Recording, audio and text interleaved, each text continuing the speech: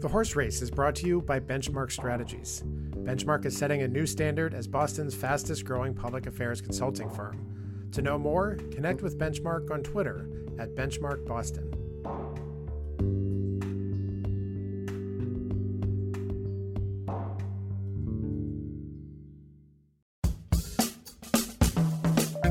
This week on The Horse Race, it's planes, trains, and automobiles. But in reality, buses and trains. We've got transit on the brain and political shenanigans in New Hampshire on the menu. It's Thursday, April 27th.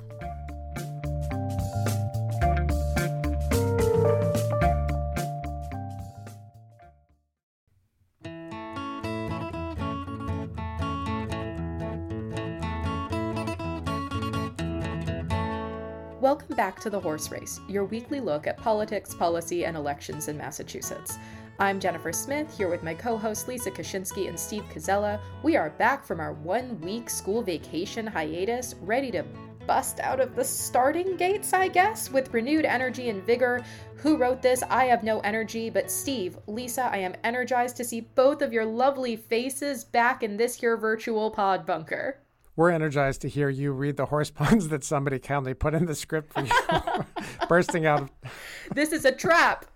Bursting out of the starting gates. No, it is good to be back. We did miss you all last week. I missed you both, Lisa and Jen, last week. Lisa, best I can tell from your background, you're actually back in Massachusetts. Am I imagining things?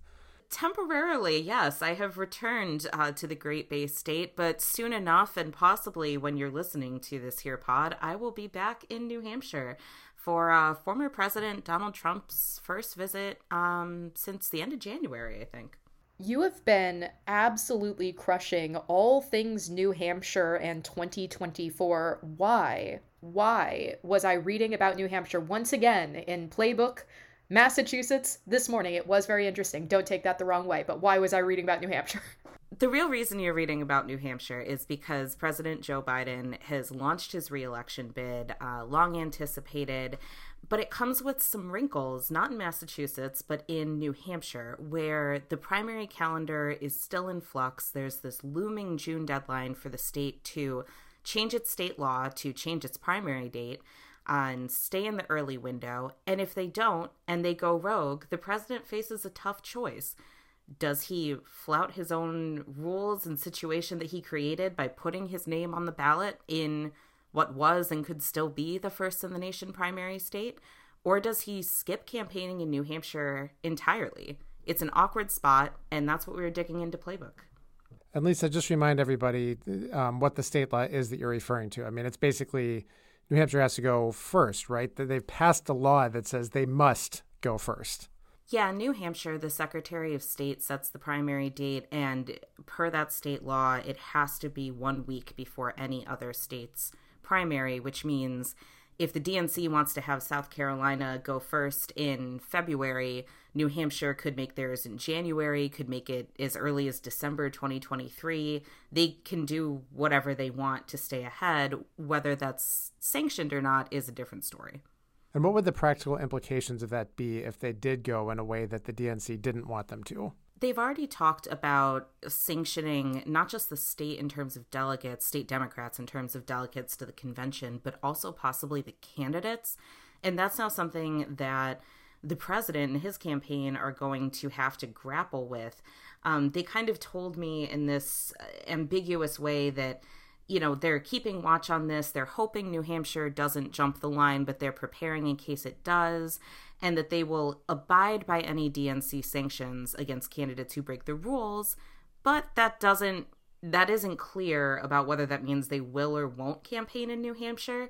But that's basically the test that every candidate is going to have to go through on the Democratic side at this point, because on the Republican side, it is still the first primary. The calendars are set differently, and that's set in stone. This whole thing is kind of dumb, to be honest. Like the fact that the DNC has to be held up by what some particular state chose to pass into their own law, that they can't set their own primary calendar. I mean, I've written about this. I wrote about it for NHPR a few years back, looking at the electorates in New Hampshire and Iowa. And basically, it's fine for the Republicans if it's New Hampshire and Iowa, because they're both super white electorates. One's more conservative, one's a bit more moderate in New Hampshire.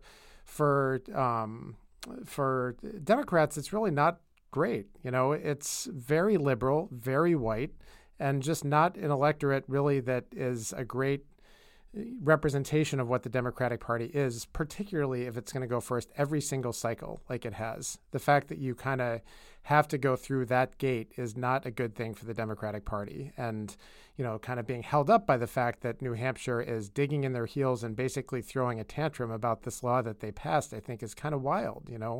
It's not really something also that voters across the country should have to put up with.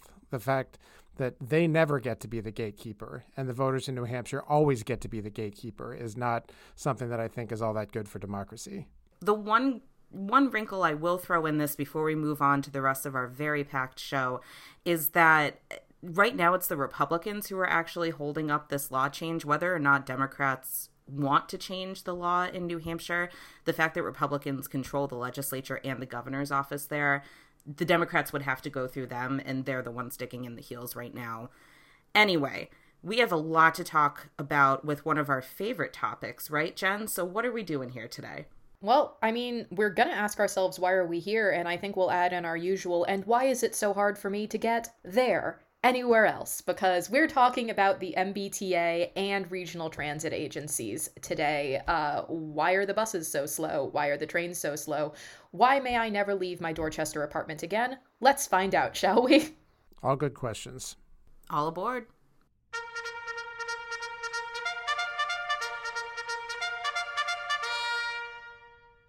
My deepest sympathies go out to anyone using public transit this week, month, year, maybe lifetime.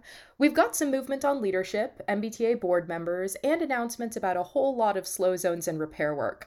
So here to join us to talk through the state of the MBTA is Jarred Johnson of TransitMatters. Jarred, thanks for joining us, and how's your commute these days? Thanks for having me.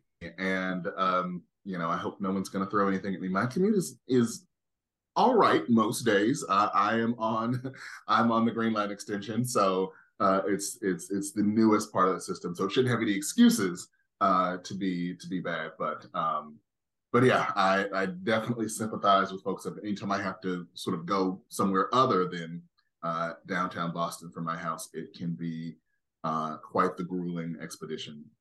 Yeah, I rode in on the Orange Line this morning, and that's just been such a treat the last few months. It's like I race down there, I see 15 minutes for the next train and 20 plus for the train after that, and I'm at Oak Grove, and the whole platform's already crammed with people, and I just feel a little soft spot in my heart for anybody waiting at Assembly thinking that they're going to get on a train. But that's kind of emblematic of a lot of what's going on across the system, which is, service disruptions. We're hearing slow zones maybe with us for months. So put all this into perspective for us. Where's the MBTA right now service-wise compared to where it's been in, say the last 10 years or so? Are things worse now, or has it always been this bad and we just haven't noticed? No. I mean, service is significantly worse. I think, during rush hour, it's probably about 50 to 60, in some cases, maybe 70% lower than what it would be, during a normal rush hour. And, a big part of that is is the lack of investment, particularly the investment in people. Baker administration spent a lot of time on some of the capital projects, but not as much in people. And we're seeing the effects of that. So we don't have enough bus operators. We don't have enough dispatchers to run trains, as safely as the FTA would like. And so there's been a dramatic reduction in service. So no, the service is definitely worse.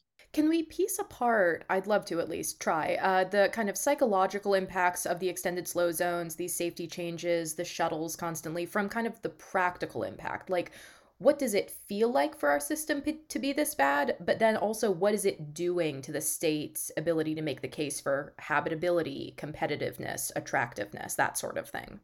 Yeah, absolutely. I mean, I've heard just immense frustration from a lot of riders. I've heard people say, oh gosh, I didn't realize it was going to be this slow. I've heard about it being slow. I didn't realize it was going to be this slow. I'm just going to drive in next time.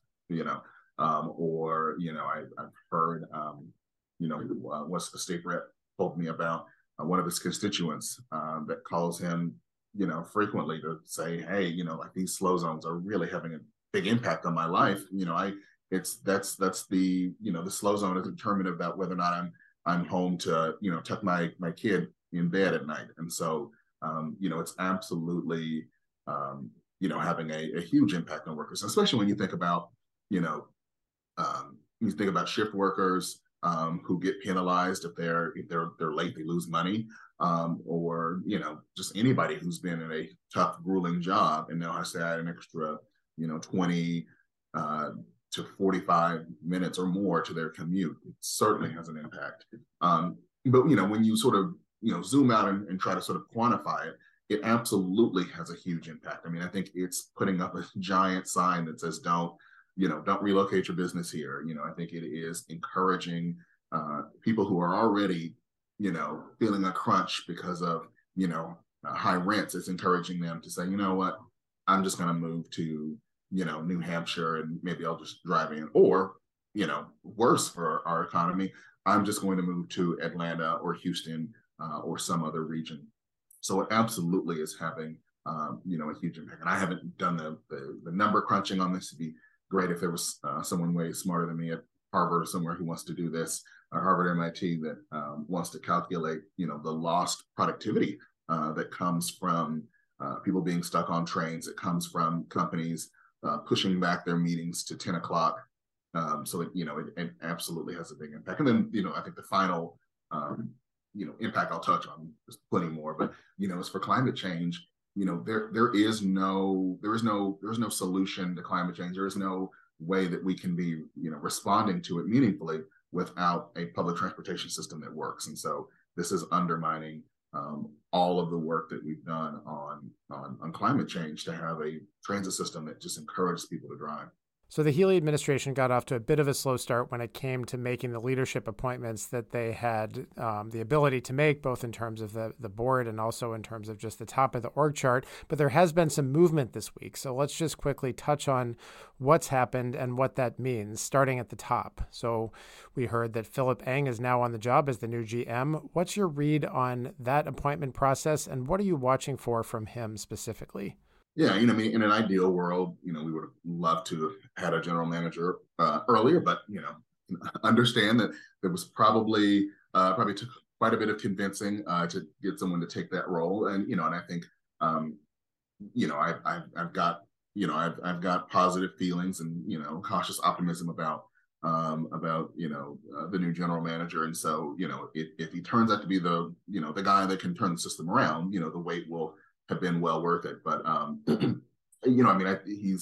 comes from the Long Island Railroad with with a reputation for turning that system around, and critically for having a really good relationship with workers and with labor, and better communication with riders, which I would argue are other than needing more funding from the legislature, those are the two biggest issues, right? The inability to attract and retain workers, and some of the recent kerfuffles with pensions and other things, and then the communication with riders really feeling just left out in the dark, and diversions that have been poorly announced. So those are two things that I think are great. And then I think he's also bringing a sense of optimism that's missing, partially because he hasn't been writing the tea before he got here. But in all seriousness, he is saying, look, hold on, we're going to make the system better. We're going to try to commit to some timelines. And I think that's a good start for sure. So pivoting from, the one person at the top of the ticket, org chart, whatever it is, to a whole bunch of people sitting at the board. We're about 18 months, I think, into the new MBTA board, with some new additions now announced from Healy, replacing 3 members with 3 new members. So how has the board operated so far, in your view, and do these new appointments indicate some sort of positive change? Yeah, the previous board, I'll just be pretty frank, the previous board was a reaction to the FMCB being the former Fiscal Management Control Board, the board established after the snowstorm, that sunset in 2021. That board was very active. It was not afraid to sort of, challenge the status quo and push management.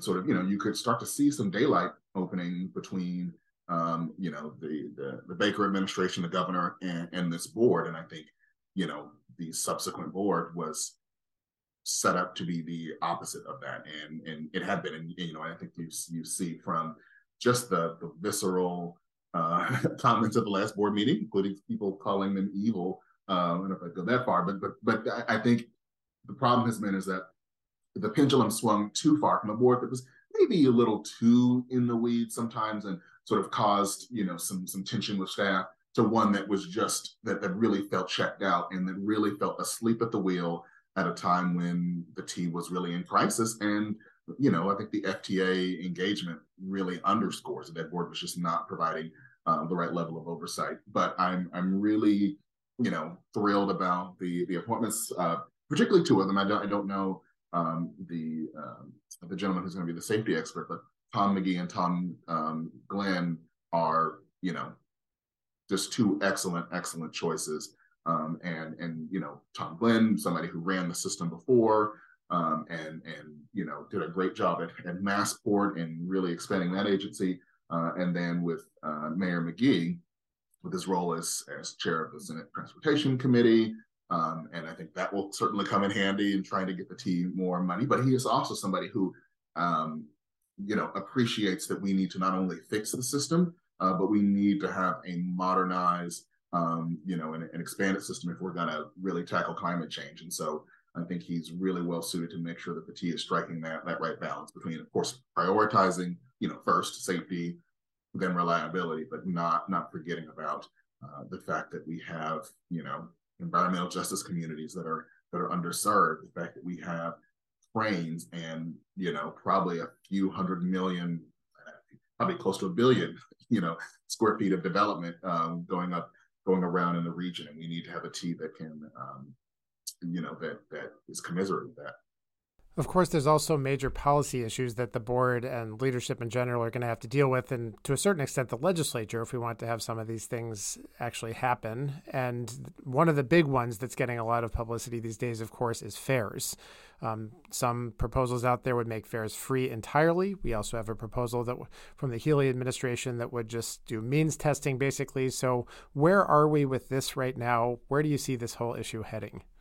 Yeah, I think means tested fares. I'm gonna just throw it out there that I think it is going to happen. Right, there is a real push and some really great work happening behind the scenes at the T, and staff are really engaged on it. And the governor's put it in the budget, and I believe it was in the House budget proposal as well. So I think that is going to happen, and I think that will be huge.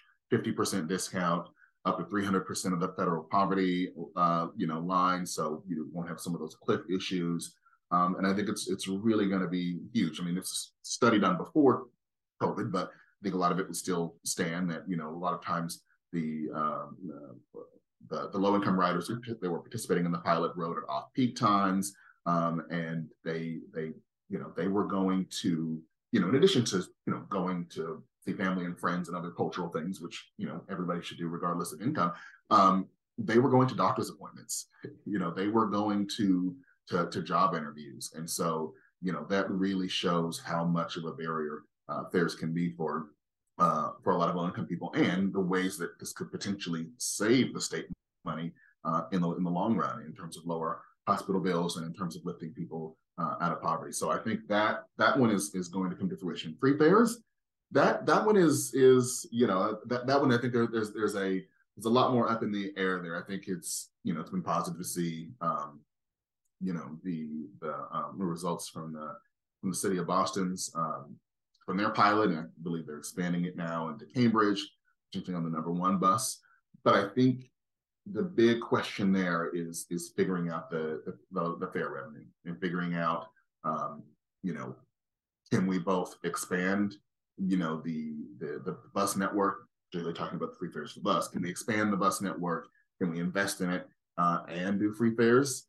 I think that's still a question that's up in the air. And I think one of the challenges is going to be that you've got to really prove to riders that you are able to meaningfully improve and invest in the system, because a lot of the studies show that regardless of income, people prefer more frequent, more reliable service over fares. And so, thinking about the fare free conversation, though, one thing that is kind of striking is that you have folks weighing in from sort of all levels of Massachusetts government here. You've got, of course, the local municipalities who have been kind of pushing for fare free pilot programs. Worcester, of course, has extended its fare free service on some of its bus lines.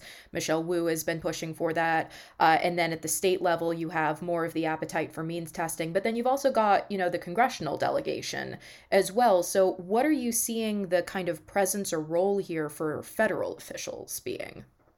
Yeah, I mean, I think there's a big opportunity to think about how the federal government can provide operating revenue for large agencies. That was something that I think was one of the biggest things to happen during the pandemic. I think it was a little bit underreported, but there's been a sort of an informal rule since the Reagan administration that the federal government does not pay for operating funding for large transit agencies. They'll give you the money to build the rail line, but you've got to figure out where you're going to get the drivers from. And so, by making that change during COVID, that really sort of changed the paradigm. And so, I think that the federal government could have a role in providing that lost revenue. I know that Senator Markey and Rep. Presley recently, filed a bill that would provide, grant funding for agencies that want to do, free fares, but then would also require them to state what sorts of improvements they're doing at the same time. But yeah, I mean, I think that would be the role is to make sure that, if agencies want to do this, they can be made whole. And I think playing a role in making sure that, when we do have free fares, we're not, we're not having agencies sort of do it as a cynical move to avoid, investing in the system, but to say, yes, do these free fares, we're going to make you whole, but we're also going to ask you to state how are you going to improve the service at the same time. I think that's a great role for the federal government. I think for the last question before we let you go is almost a little lightning round thing. We've got the three legs of the MBTA here. We got the subway, we got the commuter rail, we got bus systems, right? So to you, what's kind of the biggest challenge and the biggest potential opportunity to kind of improve service quality in each of those legs? Yeah, I mean, the biggest challenge with bus, we'll start with bus, is that being a bus operator is hard. You are driver, cashier, bouncer, social worker, tour guide, and probably a few other things as well. And so we really have to think about how we're making that job better. Things like bus lane, which take away the stress. Figuring out how we can work with municipalities and even private businesses to make sure that operators have restrooms. Figuring out how we are making being a bus driver from a salary perspective and from a work hours and ability to choose your location to make that a great job from day one. And what about the subway systems? With the subway, I think it is, the challenge is pretty obvious. In addition to the dispatchers, which I'm hoping will be solved soon, although we're very quickly coming up on a year of the reduced headways. But the challenge is the track and the just the condition of that infrastructure. It's just not been maintained as well as it could have for the last 25, 30 years. And so this is a bipartisan, multi administration issue here. And so figuring out how we make that system more reliable is really this is the name of the game. And I think the opportunity, as we are fixing the system, hopefully we're also able to modernize some of the stations and able to sort of use some of the technology to make riders' experience better, right? And so how can we think about a particularly crowded stations, platform screen doors perhaps, or some kind of thing to make sure that folks are safe and aren't getting onto the rails, the trash isn't going onto the track and causing delays and track fires. How do we use technology that maybe allows people to see how crowded the train is, so they can, or how crowded each car is, so that they can move move around to different vehicles and things like that. So I think that's a huge opportunity there. Let's finish up with commuter rail. With commuter rail, I think a big challenge is that the commuter rail has significantly diversified its ridership, and I believe is the highest percentage return of any commuter rail network in the country, and that has come partially because of I'd argue partially because of the sort of the clock-based headway. So most of the lines are roughly hourly. There's some odds and ends here and there, but roughly hourly, and there's a lot more service during the middle of the day. The tension, however, is that as people are coming back to the office, there are folks that are, understandably a little upset that if they miss their 5:20 train, they're waiting until 6:20. But the problem is that, there is there's a shortage of coaches and locomotives, and challenges with, the schedule and getting in and out of such. All of these different challenges that make it really hard to both run that hourly service and increase peak headways. And then you also have the challenge of, should we be buying, more diesel locomotives and more unpowered, coaches when we really should be transforming the system, which, dovetails into the opportunity, which is that we have 300 miles of right-of-way stretching all the way up from the New Hampshire, state line down into Providence and halfway across the state. We have an opportunity if we electrify that system, if we have reasonable fares, if we have trains every 15 minutes, to just totally transform the geography of central and eastern Massachusetts, and really shrink the distance, between Boston and the gateway cities, make more job opportunities for low-income folks, and also provide economic development for gateway cities and get people out there. So that, I think, is the biggest opportunity we have to do mode shift and get people out of their cars. Fantastic. Well, that is all the time we have. Thank you so much for being with us, Executive Director of Transit Matters, Jarred Johnson. Thanks for having me.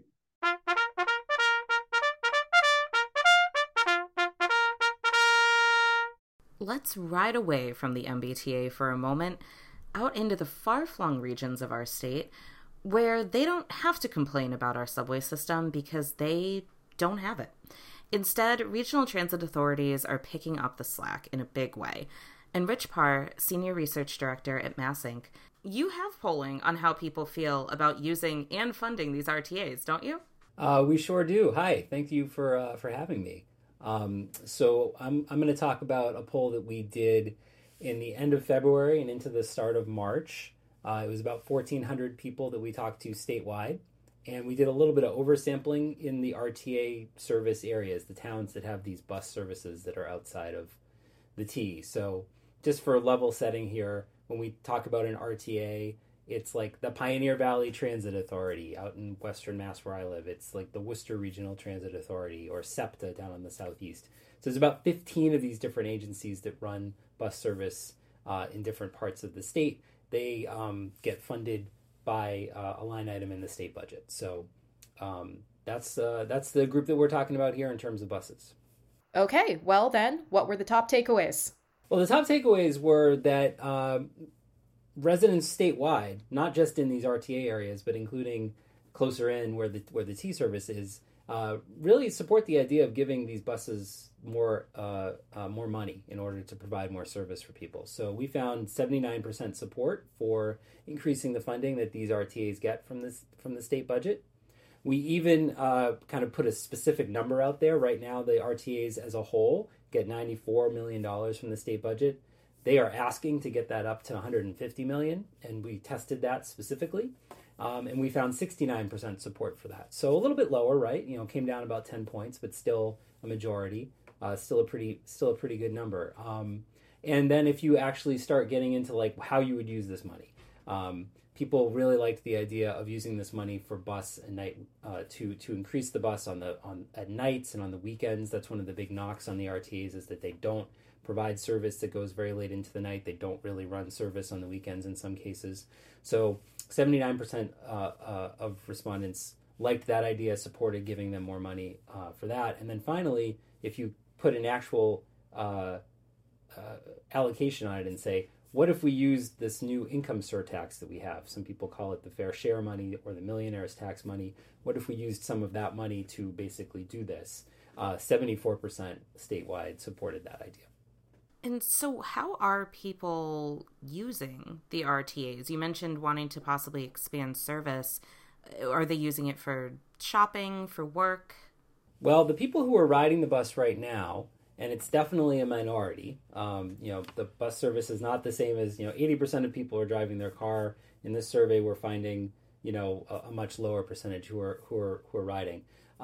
They're using it for a lot of different purposes. We found that a majority of current riders are using it for shopping and errands. 74% said that they use the bus to do that. 62% said that they use it to get to healthcare appointments. 61% are using it to get to work. 57% are using it for going to visit their friends or family, and 52% are saying that they're using it to go out. So pretty much all of these different uses that we were testing, the current riders are really using the bus in a lot of different ways and have a lot of different destinations in mind. If you ask people who don't ride the bus what they would maybe like to use the bus for, it's kind of you see a similar pattern. The top thing for them is shopping and errands. 40% of the non-riders right now are saying, yeah, I would use the bus. If I wish I could use the bus to do that, but I can't do that right now. 36% are saying healthcare appointments. And then in the 30s again for some of these other things. So lower numbers than we're seeing with the current riders, obviously, as you might expect. It's there's going to be some people who are just not going to want to ride the bus. But overall, the message seems to be that there's a lot of different things that people are using the bus for. This is not just a work commute type of thing. If you're riding the bus, the demographics of the folks in this survey who are riding the bus are very different than the overall population. They skew younger, more non-white. They're more likely to have lower levels of education and income. They're less likely to own a car, or they might only have one car in their household and they're kind of sharing that car. So some people are using the car for one trip and the other person's taking the bus. So there's a lot of different, there's a different dynamic at play here. The people who are currently riding the bus, particularly out in these RTA areas, really kind of need to use it for a lot of their travel. Whereas the folks who are not riding, because they have a car for other reasons, the trick is what would get them to ride, what would be most important for them. Yeah, it was really striking looking at this in terms of the number that jumped out to me was the folks who would like to use it for accessing nightlife, for instance, which is especially difficult because, as you noted, a lot of these don't really go very late into the night. And we complain about this plenty in kind of greater Boston in terms of when the T shuts down. But if you're thinking about all of the reasons that you want a robust transit system, it basically should be, I think, based on these polls, include serving all the reasons someone might want to live in a city. So how are you looking at the polling in terms of potential usage and where these barriers are kind of impacting cities' abilities to grow and kind of become as robust as they'd like to be? Yeah, I thought the nightlight thing was really interesting as well. So among the people who aren't riding right now, 35% of them, so a little more than a third, are saying, yeah, I would like to take the bus to go out, whether that's to go out to eat or go out to a show or later. And then among the current riders, 45% of those people are saying, I can't do this right now, I want to. So that suggests that there's really a latent demand there, I think, for increased late night service. Even among the people who are currently taking the bus now, they're saying this is not available to me at this time. This is the top thing that they said that they would like to do more of with the bus. In terms of how this would get used, I mean, I think this is valuable information for the debate on Beacon Hill right now about funding the RTAs. We talk a lot about the MBTA and rightfully so because of the problems there, but the RTAs are serving a pretty big swath of the state population. When you total it all up, it's about 60% of the state population lives in an RTA service area. That doesn't mean they're taking the bus. It means that they have access to that bus, right? And we asked some questions about what would kind of move the needle in terms of getting people to ride more if there was some more money coming in, right? What would you use that money for? And the top thing that people said was actually if you made the bus free, that they would be interested in riding it more. 50% said they'd be very willing to ride if the bus were free. That's everybody. That's including non-riders in that and current riders. But that was the one that really sort of stood out in terms of making people most willing to ride. But after that, though, there were some that that did similarly well. 40% said if it got me to my location faster. 41% if it ran on time more reliably. 38% said if it ran to more places than I need to get to. So just that's kind of the nuts and bolts of providing transit service, right? You figure out where people need to go, you run a bus to that place, and then you run it often enough that people can actually rely upon it. And those are the kind of the basic things that if you put more money into the system and the RTAs, especially some of these RTAs which are serving pretty far-flung and in some cases rural areas, getting a bus to out there with some level of frequency can be a challenge. I can speak from experience out here in the Pioneer Valley where, yes, the Pioneer Valley Transit Agency is serving Holyoke, it's serving Springfield, it's serving Northampton, it's serving the colleges, but then you get out into the hill towns and you get out into some pretty far-flung stuff, and it gets hard to find some people aren't even aware that they have a bus stop near them because the service is pretty sparse. Well, this gives us a lot of fodder to watch as the House budget debate turns soon into a Senate budget debate, and et cetera, et cetera. But for now, we have to leave it there. Rich Parr, Senior Research Director with MassINC Polling Group, thanks so much for walking us through this. You bet.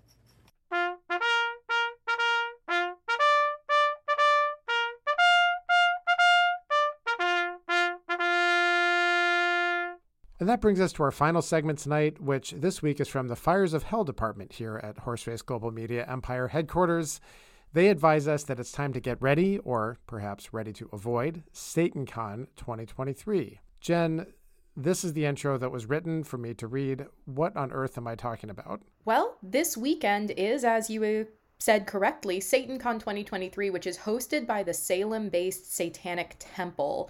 And there's going to be a lineup of lectures, panels, entertainment, and quote-unquote a satanic marketplace at the Marriott Copley on the 28th through to the 30th. So if you feel like heading over and thinking about Satan, which Satanists point out is not the same thing as kind of, the traditional theological concept of the devil, but a different sort of perspective on like a light bringer, an educator, interesting, thoughtful things, you can head over to SatanCon. The reason that it is in Boston, though, is because there's been a kind of continued dust up between the Satanic Temple and the Boston City Council, actually, where if you notice, if you watch any council meetings, they often start out with kind of remarks from either local groups or local religious groups. And the way that this has worked historically is, and still does, is city councilors basically invite people from their districts to come and give these remarks, which sometimes can involve an opening prayer.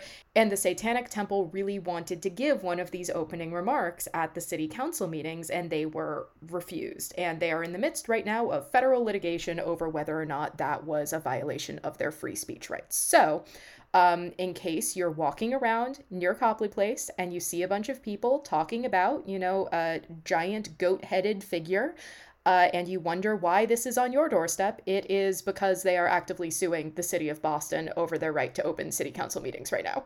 I'm lost for words, which is good and timely because that actually is all the time we have to share our words for today. I'm Steve Kozelis, signing off with Jennifer Smith and Lisa Kaczynski. Our producer, as always, is Adam Boyaji. Don't forget to give The Horse Race a review wherever you're hearing us now. Subscribe to both the Massachusetts Political Playbook and Commonwealth Magazine's daily download, and reach out to us here at the MassINC Polling Group if you need polls or focus groups done. For now, thank you all for listening, and we will talk to you next week.